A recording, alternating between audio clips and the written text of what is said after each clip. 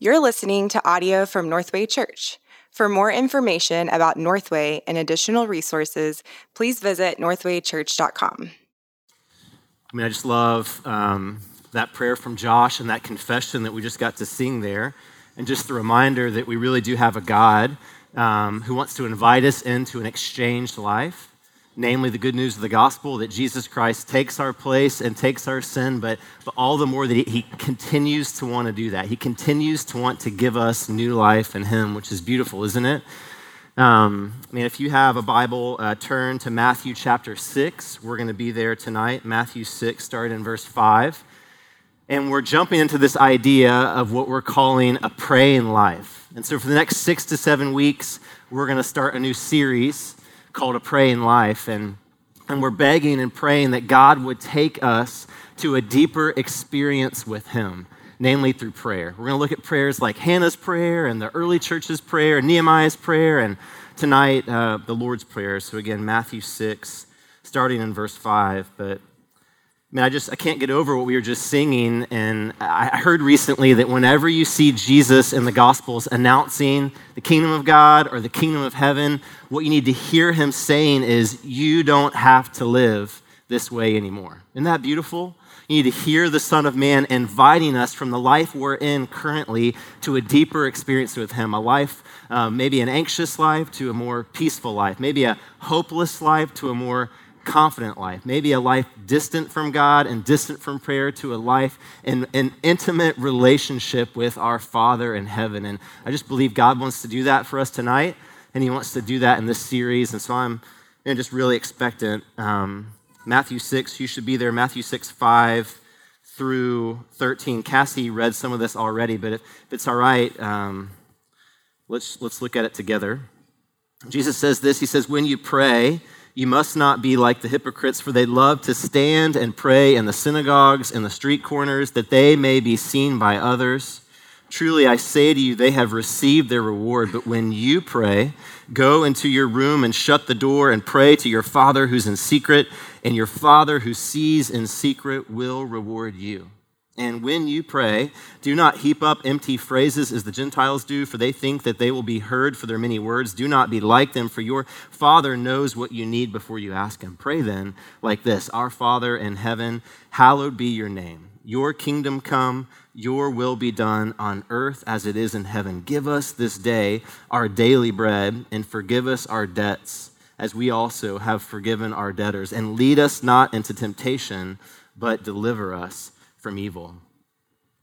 Father, we just ask again that your word, under the power of your Spirit, would be enough for your people. Just pray that you'd speak to us tonight, and we really long to see others fade away, including myself, and just you be seen as great and glorious as you are. And so we ask that tonight, knowing that you desire that more than we do. And we pray this for Jesus' sake. Amen. As I was thinking about this message and kind of where we're going tonight, I was remembering the first time that my father-in-law ever came to Dallas, Texas. And so he's from the New Hampshire area. And at the time, my wife, Caitlin, and I lived closer to downtown, over by the JFK site, just the memorial to where President John F. Kennedy was assassinated. And so I'll never forget that we're taking the route from our place. It was down North Houston, and we make a left turn on Commerce Street, and he's there in the car with us, and he's just taking something in that he's never seen before. And I remember he said something like, hey, we did the whole turn and went past it. He's like, can we go back and do that again? And I was thinking, well, we're going that way, but yes, so let's go back and we'll do it again. And then we went by, we took the left turn, we went over the 2 X's and went by the whole scene. And then again, he was like, hey, can we turn back and do that again? I'm like, yes, sir. And so we go back and we do it again. And my father-in-law's really into history, and I'll never forget, he kept saying, oh my gosh, the books, the biographies, the movies, it doesn't do it justice. Like, I can't believe, here's the X's and there's that 6th floor, and this, you gotta see it. Like, you've got to see it. And then we're past the conversation. I still keep hearing him muttering under your breath, you just gotta see it. Like, it doesn't do it justice to read about it. It doesn't do it justice to watch it. Why tell you that? I think there's something in all of us, like the more familiar we become around something, the more it can just seem commonplace and routine. Maybe just another example of that. I remember the first time I ever visited my wife, Caitlin, in New Hampshire. Actually, this was in the Boston area. Her brother lived right by the T, that massive transportation right there through the city, and I couldn't sleep all night long. And you want to be a guest. You don't want to like act grumpy and act like, oh, this is awful being at your house, but I was a little grumpy, and I just kind of said in passing, hey, trying to be subtle, did you guys hear the sound last night? And they said, what sound? And then I just left all niceties and subtleties, and I said, like the train that was going through the living room. Like, did you not hear that last night? And they're like, oh, the T? I'm like, yes, that one. They're like, well, after you're here for 3 or 4 nights, you won't hear it anymore, And I'm like, you didn't hear it? Like, no, I think we just become so accustomed and familiar, we didn't hear it at all. And here's what's true, though, for us tonight. Isn't it true that can be the same for prayer, particularly the Lord's Prayer? Is it possible that we've been around the language and the lingo so much, it becomes so familiar, we've heard it so many times, that even if someone was to say, did you know that you can have an unthinkable communion with your Father who's in heaven, the star-breathing God of the galaxies, the self-existent Yahweh, that he wants you to call him Father, you can come into a relationship with him, and that's outlined in the Lord's Prayer. We might be like, is it that prayer? And it just becomes so familiar. I've just been praying that wouldn't be the case for us today and tonight. And then in this series, here's how Martin Luther, a reformer, kind of said it. He said, we must be careful not to break the habit of true prayer and imagine other works to be necessary, which after all are nothing of the kind. Thus at the end, we become lax and lazy, cool and listless towards prayer. The devil who besets us, he's not lazy and careless, like, okay, Martin. And our flesh is too ready and eager to sin and disinclined to the spirit of prayer. It's true, isn't it? Prayer, the most majestic of things we give ourselves to, the highest of things, in a sense, communion with our God, but yet the hardest of things. We're not inclined to it. Or here's how Dr. Tony Evans says it. He says, prayer is the most misunderstood and neglected aspect of the Christian life. So maybe hear it like this. We don't walk into this topic tonight. None of us do. We're all on level plane saying, I got it.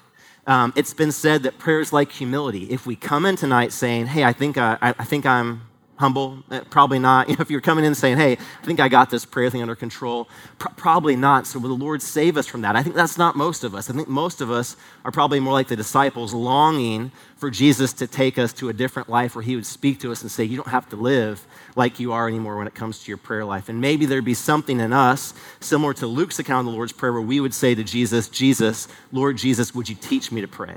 And if that's the posture we come in tonight, and we're in an amazing place for God to move miraculously among us. And so just really excited about this passage. And when we're looking at this passage, just want to lead us through 3 things if it's helpful. We'll alliterate. That's exciting sometimes and not so much. So wherever you fall, we're leaning that way. So I just want us to see the access that we have with this Father. I want us to see the adoration that he delights in, and then even the asking that he calls us to. We're going to look at access, adoration, and asking.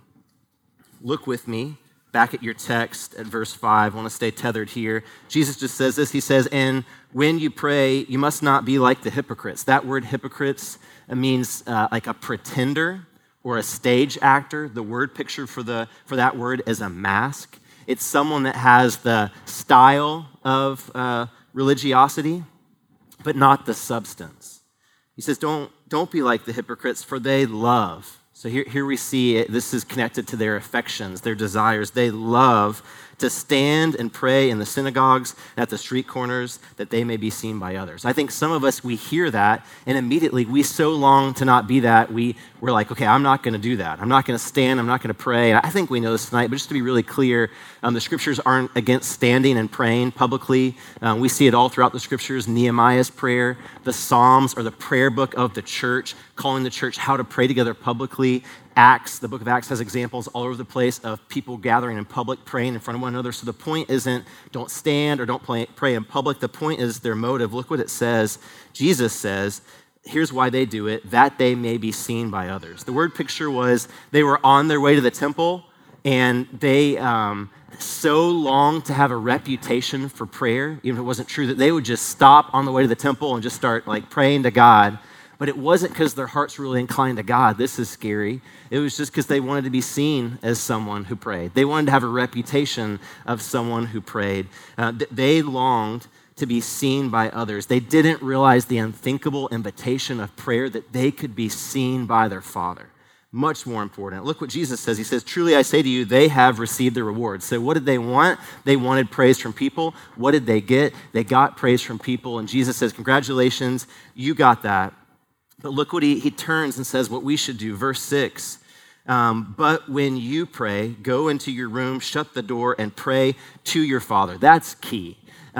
Where is not as much key, but who you're praying to, that's key. Pray to your Father, who's in secret, and your Father who sees. You want to be seen by others, but your Father who sees in secret, he will reward you. And so 4 times in this passage, Jesus is going to call God Father, Father, Father, a Father who sees, a Father who hears, our Father in heaven. And this, guys, this would have been unthinkable.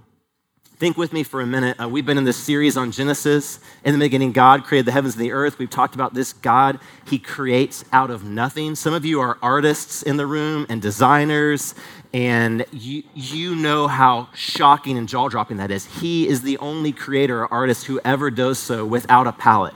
He creates out of nothing. He breathes this world into existence by the word of his mouth. He's the God of all creation who's numbering stars and numbering hairs on head. He's the self-existent, self-sufficient, majestic God over all things. And Jesus says, when we come to that God, we can call him Father. We have, hear this, we have access to this God. We get to call him Father. Now, we know it's not spelled out in this passage, but we know as believers who hold the scriptures that the good news of the gospel is that access comes not by our merit, but by his mercy. Adoption is the example given for it, right? And so if anyone here has adopted or had a friend or a family member who's adopted, here's what you know about adoption. Adoption is never the work of the child. It's always the work of the parent. And in adoption, your status and standing is changed instantly. Your behavior might not change. That's okay, but your status has changed. All of a sudden, you're a child of this family, and it's not your own work. It's the work of those parents. And it becomes this beautiful picture of the fact that we're coming before Jesus, not because of our merit, but because of his mercy. We have access to the Father, is what we need to hear Jesus saying to us tonight, which really is incredible. We see it mirrored in the Lord's Prayer. The first refrain in the Lord's Prayer, Jesus will say, pray then like this, our Father in heaven, our Father who is in heaven. Here's what we need to hear being said there. Stop. I think maybe I'll say it this way. I rush into God's presence at times. I rush into his presence and I rush in talking. And the word there is when you come into God's presence, stop. Stop for a moment. Ecclesiastes says, he's God in heaven. You're here on earth. Let your words be few. Put your hand over your mouth. The church has said this for 2,000 years. That's crazy, isn't it? Just gives us some perspective and hope. This prayer has been prayed for 2,000 years. Catholics and Protestants alike have said, this is a recollect. It's a remembrance. Put your hand over your mouth and remember who you're talking to. Remember your standing. Remember he loves you. Remember he's a father, a good father, the God of all creation. You get to come and call him Father. And as you do that, it starts changing things in you. As you sit in that and remember the access that you have, it's really unthinkable. I think coming to this idea of merit versus mercy, there's something in me, even preaching on this topic, you just feel kind of insecure. It's like, who am I to teach on prayer? And maybe you felt that before. Who am I to lean in more to prayer? Or this has happened, debits and credits. Who am I to come before God? And I want you to hear this prayer from Daniel 9:18 that's so beautiful. Daniel says this, God, we come before you not because of our righteousness, but because of your mercy. That's how we're coming. That's how we have access. His mercy, not our merit. Tim Keller said this. He said, the only person who dares to wake up a king, this is crazy. The only person who dares to wake up a king at 3 a.m. for a glass of water is a child. And we have that kind of access. Isn't that beautiful? We have that kind of access. Man, just worshiping together, hearing these truths, just like we were singing, we have that kind of access. That's how we've been invited in to the family. There's, to stay on the JFK theme, there's a picture, and JFK was before my time. If you're thinking, hey, that's before my time, well, it's before my time as well. But there's this historic picture of JFK in the Oval Office with his son, John Jr., under the desk playing, and it's beautiful. Here's the President of the United States, the most powerful man, arguably, for sure at that time, probably still today, in the entire world, very busy, and there is his little son on the ground playing at his feet. We have access. We can knock on the door at 3 a.m., and who else but a child could come before and get access to a king? It's amazing. It's a gift. Jesus says you have access. But secondly, just want to put before us that Jesus unpacks this idea of adoration, that we're the adoration that he desires. Look at verse 7. He says this, he says, when you pray, do not heap up empty phrases as the Gentiles do, for they think that they will be heard for their many words. So empty phrases. He says Gentiles. Some translations say pagans. That's kind of funny to me. Some people use the word pagan and talk about irreligious people. Jesus uses the word pagan talking about religious people, people that are doing all the things. They've got all the style and the motions, but their hearts are far from God. They're empty phrases. There's no relationship with God. They think that if they just say a lot of words that they'll be heard by God. And Jesus says, don't be like them, for your Father, he knows what you need before you ask him. So we've got a Father who sees, and now we've got a Father who knows what you need before you ask him. Maybe a different way to talk about the adoration that he requires is Jesus is inviting us to an unthinkable invitation where we're getting to meet with God, not manipulate God. Where we're getting to commune with the God of the universe, not try to control or coerce God. Now, for many of us, we hear that and we think, I don't do that. Like that's other things. That's people that deal with like crystals or animistic religions or polytheistic backgrounds. But the truth is some of that seeped into our heart and lives as well. Like there's something in us at times that thinks, if I just prayed this amount, if I just prayed in this way, if I did these things, maybe I could kind of get God onto my level, onto like my will and get him to do what I want. And Jesus is saying, you don't have to do that. Like there's an unthinkable invitation just to meet with your Father, not to manipulate him, just to commune with him, not to try to coerce or control him. And the reason that is because he's worthy of adoration. The goal of prayer is him, not just getting from him, but him. And I think it's why Jesus calls him the reward. He says earlier, your Father who sees in secret will reward you. And he's the reward, right? He's the end of what we get. In Psalm 27, David says it like this. He says, one thing I've asked of the Lord, and this is what I seek, that I may dwell in the house of the Lord, to gaze upon the beauty of the Lord, and to seek him in his temple. I don't know if you have trouble with like scriptures like that and your mind goes into overdrive, but when I hear that, I kind of like, wait, you want one thing, and then you said three things. You know, like David, like help me out. And like one thing you want, and then three things you ask for. Okay, my math's off, but for me, this made a lot of sense.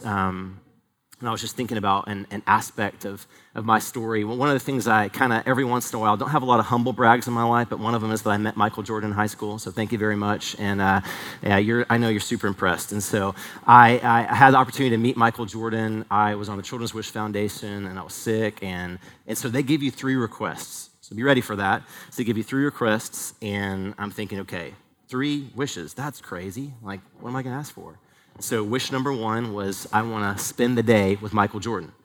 He said no to that. He was like, no, I'm too busy for that.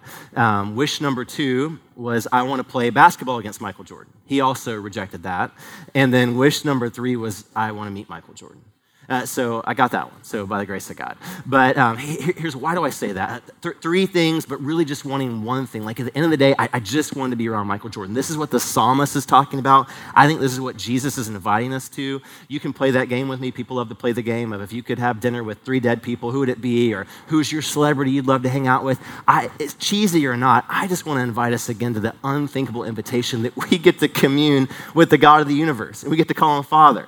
We get to meet with him. Anytime, any place, anywhere, because of his mercy, and now we get to come and commune with him and meet with him. It's unthinkable. And 3 times Jesus says, when you pray, when you pray, when you pray. I want us to hear that tonight as an invitation for the normal Christian life, not super spiritual Christians, not advanced Christians, not maybe if I could clean my life up a little bit more, then I could be that type of Christian. It really is an invitation in the normal Christian life that he just wants us to come to pray, to come to him. And the context of this passage shows us that too. It's the Sermon on the Mount. It's been called the King's Sermon, the most majestic sermon ever. And one of the things Jesus is doing in the Sermon on the Mount is not just giving us new lists and new actions and deeds we have to do. And I've just got to say out loud, if you're not feeling it, like, praise God. Praise God for not just more lists and more actions, but Jesus is saying he's coming to change our desires so that our deeds do change. He's coming to change our affections so that our actions do change. He's coming to change what we love so that our lists really do change. And so that's the amazing invitation. And then Jesus has come as one who is doing those very things for us. The life of Christ is beautiful when it comes to prayer, is it not? He's tempted in the wilderness, and what's he doing? He's praying. He's at the baptism, his baptism, and what is he doing? He's praying. When he selects his disciples, Luke's account tells us he prayed all night before that. When he's up on the transfiguration, Luke's account as well says the context before Peter puts his foot in his mouth is that Jesus is praying. When he's in the Garden of Gethsemane, he's praying. When he's on the cross, he's still praying. He's modeling this to us and inviting us into this life of the fact of coming to our Father and seeing him as supreme and seeing him as the one we want to adore. Let me give you a couple more points on this adoration. Look at the prayer. We talked about our Father in heaven. Look at the next petition, which I'm going to just categorize in the idea of adoration. The next one is not just our Father in heaven, but it's hallowed be your name. Hallowed be your name. It's this burning and deep desire for the honor and glory of God above all else. You can't read the four Gospels and just not see Jesus consumed with a love for the passion of God, just wanting to see God glorified. John 8:50 is an example. I've not come to seek my own glory, but the glory of him who sent me. Isn't that beautiful? John 12 is an example. Father, what am I going to say? Save me from this hour? Nope. It was for this hour I came, so glorify your name. This isn't us, though, at times. The Old Testament Jews wouldn't even speak the name of God out of reverence. But if we're honest, at times, like when we use his name in our culture, like it's irreverence, it's casual and commonplace, and that there isn't this idea of holiness. I think this is why others in the past have said this prayer is getting at the idea that in our use of it, his name is not kept holy. So it's, God, give us a heart of grateful joy, wanting your name to be seen as great everywhere. Like, give us this heart of grateful joy, just wanting to see you magnified. You are great. Show yourself to be great. You are good, Father. Show yourself to be good. So, man, this prayer is magnificent. Do you hear it so far? Jesus is saying when you pray, you might be in desperate circumstances right now. You might be coming with great concerns on your heart. Your Father cares about that. We're getting there, but he says before you rush to put all your needs before him, which is what I normally do first, he says stop for a moment and realize that the God of the universe is your Father because of the work of Jesus Christ, not your own. Recollect that, remember that, and then start to ask that your greatest desire be that this beautiful God would be made much of and honored and magnified in your life and in the lives of those you're praying for. The next petition flows from that one. Jesus says, your kingdom come. Why isn't the name of God hallowed and like seen as it should be? Why isn't it? It's because there are two kingdoms, right? There's a kingdom of darkness and there's a kingdom of light. There's a kingdom of our God and there's the kingdom of the enemy, and there's two warring kingdoms, and the prayer is, God, we want to see your kingdom come. Where there is injustice and brokenness, we want to see your kingdom come. Where there is evil and all sorts of things that stray from the heart of God, we want to see your kingdom come. Where there are people that don't know him, we want to see your kingdom come and them go from darkness to light. Where we are Christians that are walking in maybe not darkness, but maybe some deadness or numbness, we want to see his kingdom come and him wake us up to who he is. Augustine said it like this: God is reigning now, but it's possible to refuse his reign. Just like someone that closes their eyes to the light doesn't see it, or someone that goes into a cave can't see the light, God is reigning, and he's doing just fine reigning today, but we can refuse his rule, we can stiff arm it. And so this prayer for your kingdom come is, God, would you extend your rule over every part of our lives? Would you extend your rule in our families and roommate situations, in our marriage and singleness? Would you extend your rule in our workplaces? Would you extend your rule among the nations? It's this all-inclusive missionary prayer. And then at the same time, we're yearning for the day when he's going to make it right again, right? He's this kingdom that's already here, but not yet, is the reminder that one day it's going to come in finality, and we want to see him make it all right again. The next petition flows from that one. Your will be done on earth as it is in heaven. So wherever his kingdom has come, his will is going to be done. We want to be like Jesus in the garden. Father, let this cup pass, but your will be done. And the great thing about this prayer is if we can't pray, it's why it's such a beautiful invitation, we won't have peace. We'll try to control circumstances and control people and control outcomes, but Jesus is inviting us to a different way of life. So there's this access that we're invited into. We get to come and call God Father. There's this adoration he calls us to. Hallowed be your name, your kingdom come, your will be done. And just lastly, there's an asking that we are invited into. This is the three last petitions in the prayer. Just gonna kind of categorize those as asking. And what's the first one? Jesus says, give us this day our daily bread. He's talking here not about luxuries, but about necessities. And when he's talking about bread, he's saying not just food, but any material necessities, right? And here's what we have to remember here. I think when you turn to this part of the prayer at times, particularly when you talk about the fact that we start with adoration and start with him, you can kind of feel guilty about this. Well, I don't know if he cares. And man, he's like numbering stars, not sure like how much he's invested in my life. And just got to remember again, this is our Father. Matthew 10 says he knows when a sparrow falls and he numbers the hairs on our head. He delights to hear us bring our requests to him. Some of you that know my family and I know we have two children. Maya just turned 8. That's crazy. I almost said 10. I'm trying to get ahead of myself. That's scary. She just turned 8, and then Judah's 4.5. He'd want me to tell you that half, so thank you very much. And so here's one of my delights as a father. Right now, they will come up into my lap or have me hold them, and they will tell me what they want. Can I just tell you how jazzed I get about that, how much I love it? It breaks my heart when I learn that they went around me or tried to lie to me to get what they want, or they won't just come to me and just ask and bring it. I love to see them come and ask. I think part of the tension in this text is why are we asking if he already knows? We already talked about that. We said that, the pagans, they talk too much. Here's why, because what we just talked about, he loves it. Martin Lloyd-Jones says this, he loves to hear our lisping praises. Like we're this little baby, when we're singing and like the band's cranking and we think it sounds awesome, and he loves to hear our lisping praises.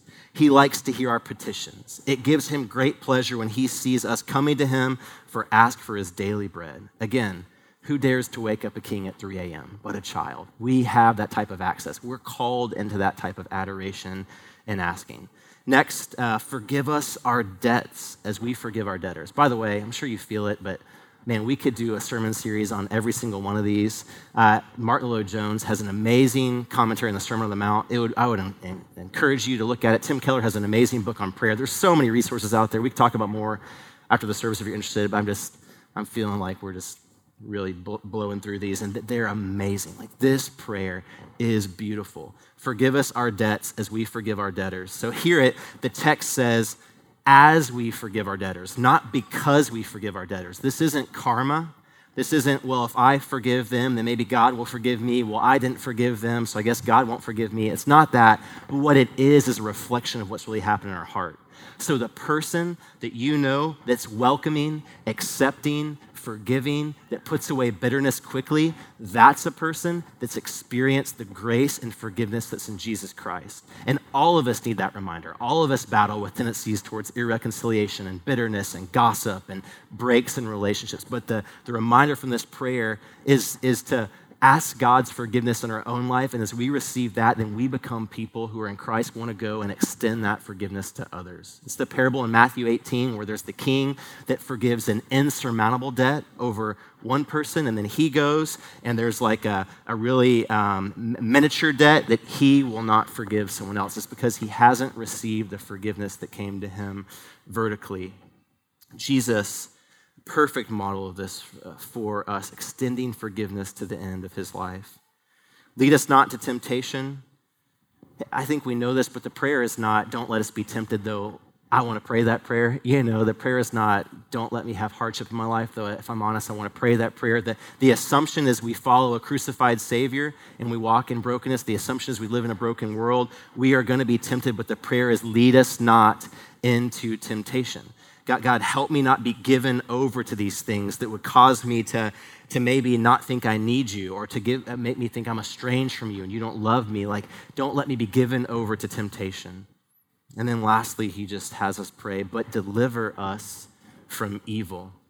So there's protection from the inside of us, Lead us not to temptation, and then now protection from the outside of us. God, deliver us from evil, protect us from poverty and death and everything threatening bodily welfare, anything that would be broken or not the way it's supposed to be. Protect us from the evil one who comes to steal, kill, and destroy. So lead us not to temptation, protect us from the brokenness inside of us, deliver us from evil, protect us from the brokenness outside of us. And this is how the prayer is structured, and it's beautiful. Jesus says, pray like this because it's not you have to repeat these phrases.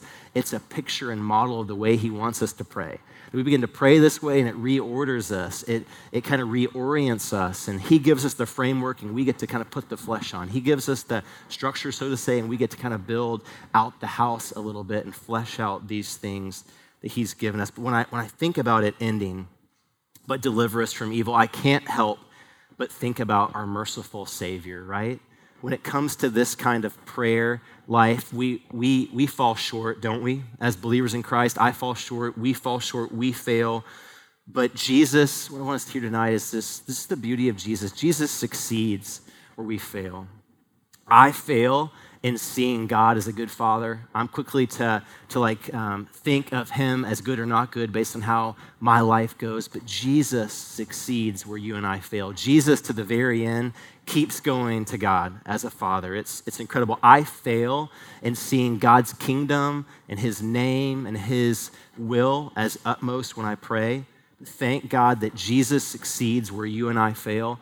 Jesus, John 12 again, what am I going to say? Am I going to say, save me from this hour, Father? No, it was for this hour I came, so glorify your name. And in the garden, let this cup pass, but not my will, your will be done. Jesus succeeds where we fail. I fail, if I'm honest, when it comes to asking for bread, and that seems to be like the easiest of them, doesn't it? Like, come on, you can ask for bread, and I fail on that one. Like, though he's been faithful to me time and time again, I don't know if it's because at times I'm not sure I want to ask if he won't grant it or if I just am lax towards prayer. But the truth is, when I think back on my life and our lives, isn't it true? Our story has been, he's David's refrain, you've never seen the righteous begging for bread. But I fail in that, but Jesus succeeds where I fail. He even comes and breaks bread and gives it to a crowd, showing that he's going to satisfy our ultimate need, but even our physical needs. He comes as the living bread to satisfy the very deepest need of our souls in himself. Jesus succeeds where we fail.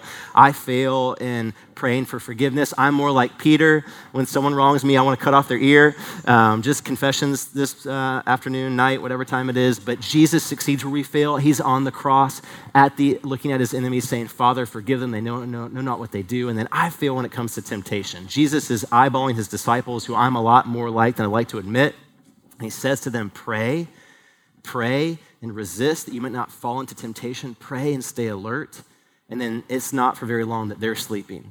And if at times, if we're honest, we're sleeping, but Jesus succeeds where we fail. Jesus is in the garden praying for me and praying for you, and we can't pray for ourselves. It's unthinkable. So tonight, I just want us to hear Jesus beckoning us to a different kind of life. Jesus saying, you don't have to live this way anymore, that the route that leads to change is not in the opposite direction of our Father or around our Father, but it's to him. And Jesus is saying, you don't have to live this way anymore. You can trade an anxious life for a peaceful life. You can trade a life of failure for his success. You can trade an insecure life for his boldness and confidence. You can trade a dark and lonely life for a hopeful life. You can trade a life living for you to a life living for him. You can trade a life of manipulating, controlling God to a life communing with God. You can trade a life of living everything based on merit to a life living under the waterfall of his mercy. We can trade a life distant from God to a life of an unthinkable invitation of praying to our Father who's in heaven, to really a praying life, which is just so beautiful. And here's what we want to do as a church body over these next 7 weeks. I'm really excited about this. We're praying that God would form us into seeing his beauty and into being more of a praying people. And again, the end of prayer is not prayer, it's him. It's getting more of him. And so to that end, we're just going to kind of do a couple things. One of them is we're going to try to preach somewhat of shorter sermons. So help us out on that. And then we're going to spend the last part just practicing prayer. So we're going to do that with the Lord's Prayer tonight. And we'll do it with other prayers we preach on. That's the first thing I'm really excited about. Second thing is we just want to call our body to some more rhythms of prayer. So there are lots of rhythms already at Northway. You may or may not know about some of them. There's a Tuesday morning prayer time and a 9 a.m. Prayer time during services. And there are GCs and go groups all throughout the city that are meeting in pockets to pray that you could be invited into. And I want us to highlight more of these in the coming weeks. But one of the things we want to do is just set apart kind of a sacred space Wednesdays, midweek from 12 to 1, and just invite anyone who can come to come. Moms and dads, kids will be coloring things and papers. We know some of you can't do that, it's okay. Some of you maybe can come for 30 minutes or a little bit of it in the midst of your work if you have a lunch break and you're not super far. But just want to invite us into that, to be a praying people these next 6 or 7 weeks, 12 to 1 on Wednesdays, and then practicing prayer here. So let's go there now, and we get to practice together tonight, which is awesome. Come on, 4 p.m. You ready for this? So first, all right, there's a slow clap. I'm going to take that as really good, a good sign. First, I just want us to start with access. Jesus says this, start like this, our Father in heaven. Don't rush to make your needs known. In fact, don't even rush to talk. Just put your hand over your mouth and recollect and remember the unthinkable invitation that you get to come to your Father, that you stand in his love as his adopted children, and he loves you. So just a minute, just want to encourage us to, just a time of silence, just to recollect and remember to stop and think of the access that we have, and then we'll move on to the next part.